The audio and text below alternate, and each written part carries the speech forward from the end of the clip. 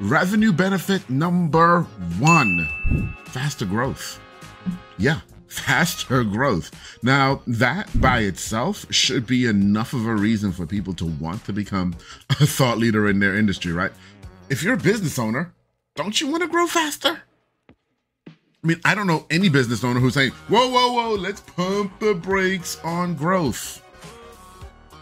You see, with thought leadership, once you've developed thought leadership in your industry, once you've become that thought leader that people go to in your industry, you achieve faster growth because the thing that happens is people who are looking for your product and service, they begin to know you and like you and trust you long before they ever call you, and way more than your competition.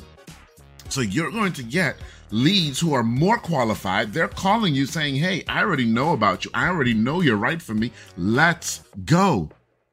So that decreases your sales cycle, and having educated customers who can direct what you're doing for them, whatever product or service it is that you're bringing to them, then also helps you to compress some of your fulfillment cycle as well. So you get faster growth. That's revenue reason number one for becoming a thought leader, faster growth.